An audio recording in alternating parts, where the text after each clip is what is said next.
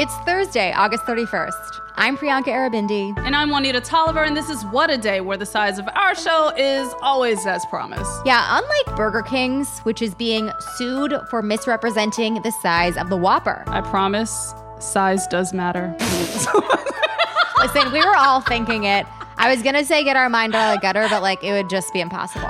Nope. Not a realistic expectation. On today's show, Rudy Giuliani is going to court for defaming election workers in Georgia. Plus, did you see the super blue moon last night? Hope you did. But first, yesterday morning, Hurricane Idalia made landfall on Florida's Gulf Coast and wreaked havoc in its wake.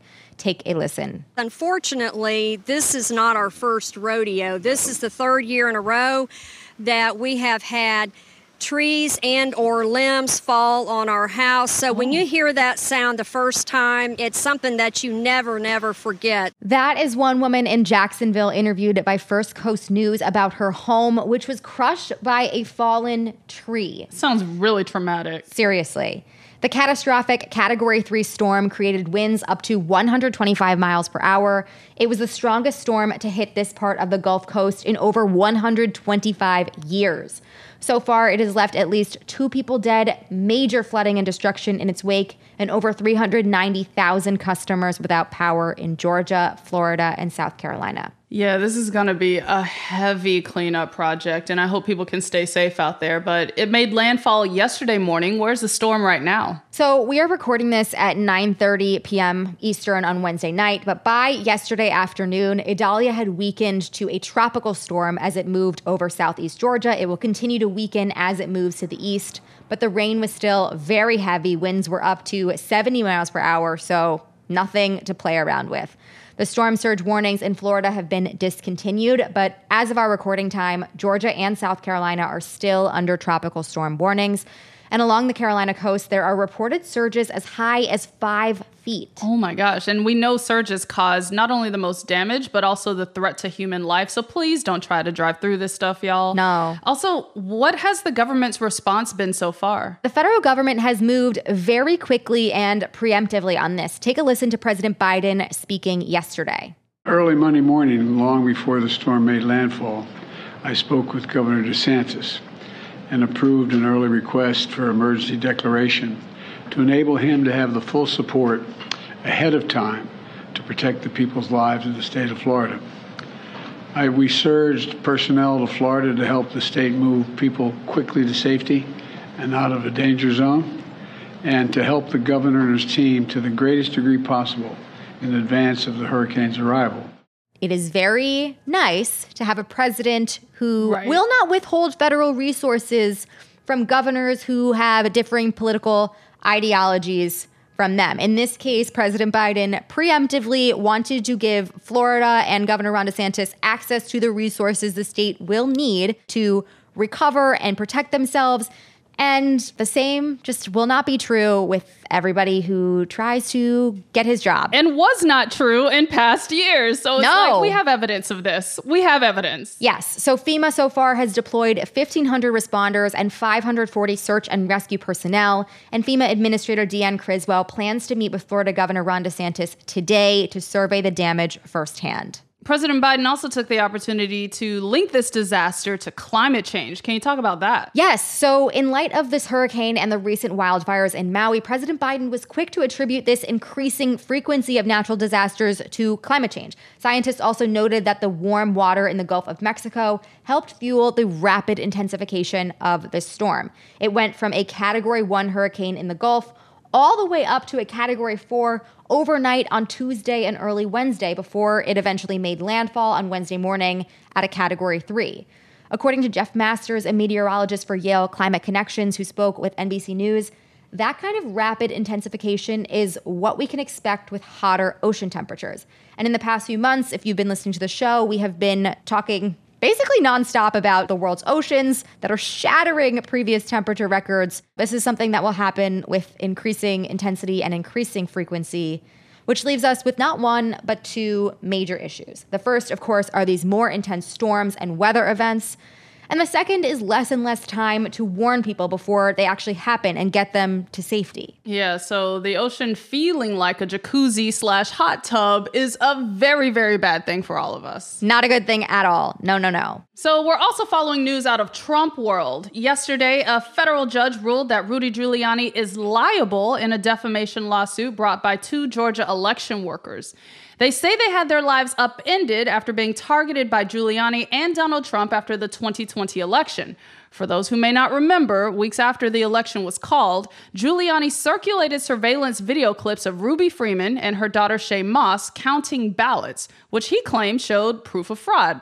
Surprise, surprise, there was absolutely no fraud. Yes, okay, feels like some of us have known this for a very long time, but now that it's official, it's nice to see the consequences of his actions catch up with him. So what else do we know about this ruling? To put it mildly, U.S. District Judge Beryl Howell went in on Giuliani in this decision. She did not hold back, and I'm here for it. This is my favorite type of energy to read.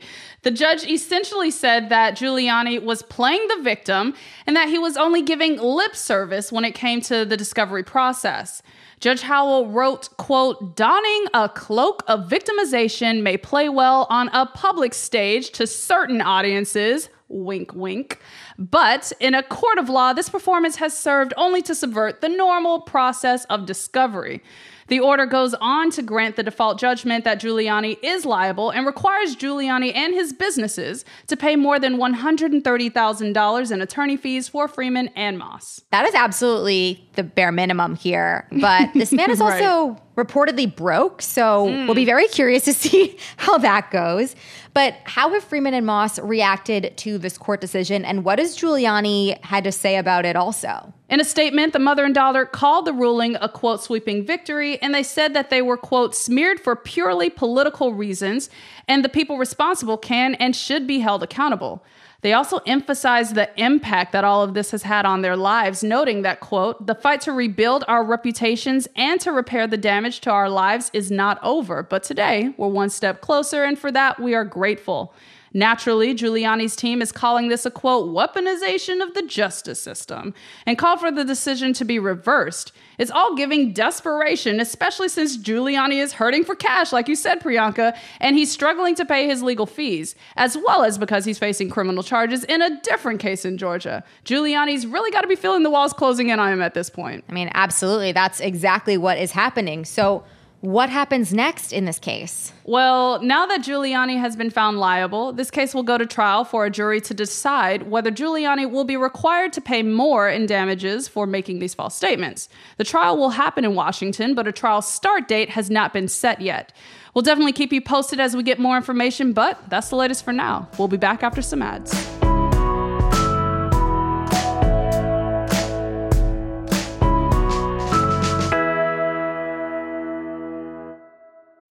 It's 2024. We're facing another presidential election with huge stakes. You want to help. You don't know where your money will actually make a difference or how to figure that out. And sure, you love to take an edible and not think about it, but you can't because you do care. Let Vote Save America make it easy for you with their new anxiety relief program. Here's how it works.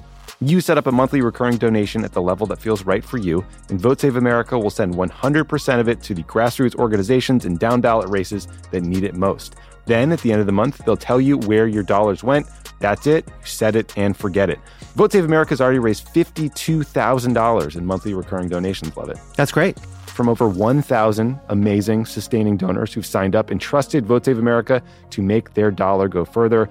But we still have a long way to go, and Vote Save America needs your help to get there. Sign up at votesaveamerica.com and enjoy your edible. Legal disclaimer, paid for by Vote Save America, votesaveamerica.com, not authorized by any candidate or candidates committee. Did you know that women make up 56% of law students? That's grounds for bragging rights at the dinner table for your conservative uncle who still thinks women belong in the kitchen. It's clear that the future of the legal field is female. So why are so many legal podcasts and reviews authored by men? Hi, I'm Leah Littman. I'm Kate Shaw. And with Melissa Murray, we are the hosts of Strict Scrutiny. Each week, we break down the latest headlines and biggest legal questions facing our country through the lens of diverse voices to give you expert views you won't hear anywhere else. Strict Scrutiny is your guide to the Supreme Court. New episodes drop every Monday, plus bonuses whenever the Supreme Court takes away another one of our rights. Make sure to subscribe to Strict Scrutiny wherever you get your podcasts.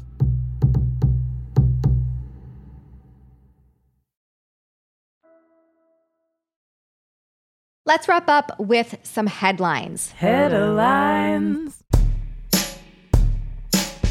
Abortion rights activists in Ohio are suing Republicans over their attempt to add misleading language to a ballot referendum that's aimed at protecting abortion access in the state. For context, Ohioans are set to go to the polls this November to vote on Issue 1, a measure that would enshrine the right to an abortion in the state's constitution. However, on Monday, Ohioans United for Reproductive Rights filed a lawsuit against the state's GOP-led ballot board. In the measure's summary, they are accused of switching out the term fetus for unborn child, a term that is often used by anti-abortion advocates that was not in the original amendment. The board also changed the phrase, quote, abortion may be prohibited after fetal viability to say that the amendment would allow, quote, abortion on demand up to the moment of birth, which is the actual fuck. Very different thing. Take a listen to Lauren Blavelt, co-chair of Ohioans United for Reproductive Rights. She spoke to NBC4 Columbus on the new language proposed by Republicans. The whole summary from top to bottom is deceptive. It's written as anti-choice propaganda. Voting yes on issue 1 is the only way to protect abortion access from government interference. Ohioans United is asking the state Supreme Court to order the ballot board to, quote, adopt ballot language that properly and lawfully describes the amendment before voters head to the polls later this year. The referendum vote is slated for November 9th. Narcan, the life-saving medication that reverses the effects of an opioid overdose, will soon be available over the counter in the U.S. Emergent Biosolutions, the company that makes Narcan, said yesterday that their product is en route to major retailers like CVS, Walgreens, and Walmart, and that some customers may even be able to order Narcan online as soon as this week. This comes after the FDA approved the initiative back in March, authorizing the sale of Narcan pretty much anywhere. People were already able to buy Narcan before that, but different states had different rules about how to get it, and most pharmacies didn't carry it in stores. While the FDA's move to make Narcan more accessible has been hailed by harm reduction advocates, the drug's price could be a sore spot for some. A box of Narcan, which contains 2 doses of the life-saving drug, costs about $45. But just having the drug on store shelves still has the potential to save lives. Overdoses are the leading cause of accidental deaths in the U.S., having killed more than 100,000 people in 2021 alone.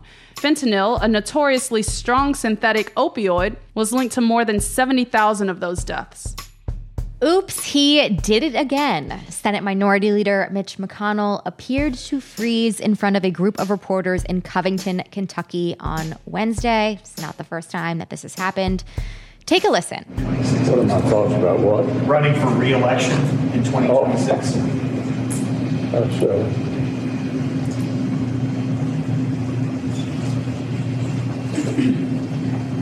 Did you hear the question, Senator? Running for re-election in 2026?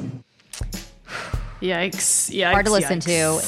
He continued to stay silent, and when he re-engaged, he briefly answered 2 other questions, both of which needed to be repeated to him by his aide. One of McConnell's spokespeople said afterwards that, quote, Leader McConnell felt momentarily lightheaded and paused during his press conference today. The episode reignited calls from both sides of the aisle for term limits on aging and potentially ailing members of Congress. Listen, it is not our job to hypothesize about what is going on. We will not be doing that, but There is something happening here. He should be able to rest and recuperate, and should he be doing that while he is in this office? I don't know if that is doing a service to his constituents. That's all I'll say. It's not safe in America, eh? Canada updated its travel advisory for the United States on Wednesday, warning LGBTQ plus travelers about state and local laws that may put them at risk. The travel advisory page links to advice for queer residents, encouraging them to research and follow the laws of the country they are visiting, quote, even if they infringe on your human rights. I mean, I'm not mad at that direct call out because that's what it is. Yep. In June, the Human Rights Campaign, the American LGBTQ advocacy group, declared a state of emergency for queer people living in the U.S. They cited the record-breaking wave of legislation that targets the LGBTQ community and increasing hostilities towards them. This year so far, more than 500 anti-LGBTQ bills have been introduced in state legislatures. At least 70 of those bills have been enacted. Listen, if this country had any shame, this would be enough to be like, hey, what is going on here? Maybe we we shouldn't be going down this path. But sadly, I don't think any amount of shaming or just even well-intentioned for their own citizens, like warnings for people, will cause us to change path. And now to some good labor news as we head into Labor Day weekend. Flight attendants at American Airlines voted overwhelmingly to authorize a strike. The union representing them said yesterday that more than 99% of their members voted in favor of authorizing a strike. That is wild. That is overwhelming understatement there. And union president Julie Hedrick said in a statement, quote, "Today we sent a clear message to American Airlines management. We are fired up and ready for a contract. But it's not likely that a strike will actually happen. That is because federal law actually makes it pretty hard for airline unions to walk off the job. And the president and Congress could even jump in to delay or stop a strike. But we love this energy, and let us not forget that pilots at American Airlines just recently approved a new contract that will raise their pay by more than 40% over 4 years. Let's do it again with the flight attendants. If the pilots are getting a raise, why not the people working on the plane as well? Run that back immediately. Totally. Also in labor news, yesterday the Biden administration announced a proposal that would make millions of workers in the U.S. eligible for overtime pay. If enacted, the rule by the Labor Department would ensure overtime pay to most salaried workers earning less than about $55,000 a year. That is up from a previous threshold of about $35,000. The proposal would also adjust the salary threshold every 3 years to stay up to date with rising earnings, and it would also reinstate overtime protections for U.S. territories. Who among us has not been in a very low-paying salaried job where you were working well over those 40 hours a week? This is protection for those people. I have been among them. Wish this was there when I was in that spot. Right. But you know what? This will be great for people. I really hope this happens. Yeah, this is huge. It's giving Jerry Maguire in the best way. Show me the money. I love it. And finally, if you looked up at the night sky last night, you might have spotted a rare blue supermoon. But if you're wondering why it wasn't actually blue, here's why. A blue moon doesn't have anything to do with the color of the moon. Instead, it refers to the frequency of a full moon in the span of 1 month. So because this was the second full moon this month, it was a blue moon. And as for the supermoon bit, that happens when the moon's orbit is at its closest point to Earth and full at the same time. And together, you've got a rare blue supermoon. The next time you'll be able to see it won't be until 2037, but luckily, scientists say the moon will appear full to the naked eye through Friday morning, so get out there, and if you've got a telescope, do not ruin this for everybody else. But while it's quite a sight, the close proximity of the moon could raise tides above normal, and yesterday's blue supermoon happened at the same time as Hurricane Idalia made landfall in Florida. And according to the Associated Press, that means it could make tidal flooding worse, not just in Florida, but in Georgia and South Carolina as well. It's like, can I get the moon without the gravitational pull? Is there like a way we can arrange that? I just wanted to see a nice, bright moon outside, enjoy it, and not have to worry about if this beautiful moon is making life worse for millions and millions of people. Right. But I guess we can enjoy nothing fully in this world. It's the lesson I'm taking away from this. Not in this frame of time. Like, I feel like everything's tinged with another reality bite. So, yeah. Yep. That's right. Exactly. And those are the headlines. That is all for today. If you like the show, make sure you subscribe, leave a review, make Whoppers great again, and tell your friends to listen. Oh my God. And if you're into reading and not just moon news like me, What a Day is also a nightly newsletter. Check it out and subscribe at crooked.com/subscribe. I'm Juanita Tolliver. I'm Priyanka Arabindi. And Canadian gays, come visit us at Crooked. We're all for it. I'm gagged. I mean, neither Juanita or I is at the Crooked office, but like, we would love to have you. And I feel like we're not limiting this to Canadian gays. It's like all the gays come in. Come one, come all. But yes.